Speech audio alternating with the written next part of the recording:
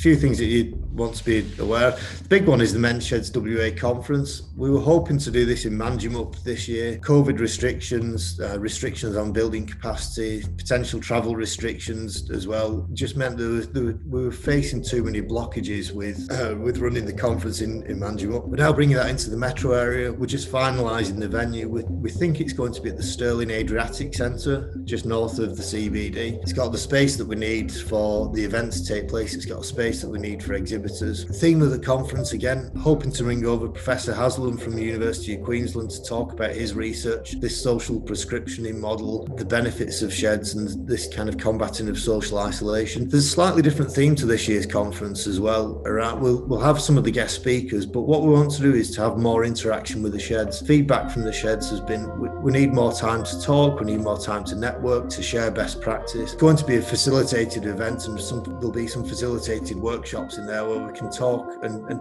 kind of lift some of these ideas up. The theme of the conference is inclusion and diversity. So it's inclusive, thriving sheds. How do you bring more people into the sheds from different backgrounds? That's inclusion in its broadest sense. So it can be people with disabilities, people with mental health issues. It can be FIFO workers, young people. How do we do what's right for our shed, and how do we know what's the right approach for our shed?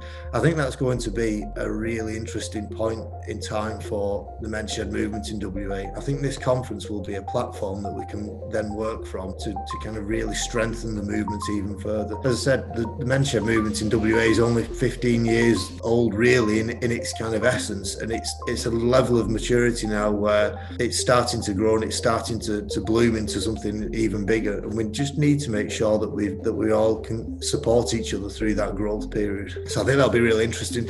Very quickly, new website, you'll see that grow. We'll send out the updates as that happens, and please feel free, share it with your shedders, share it with the communities.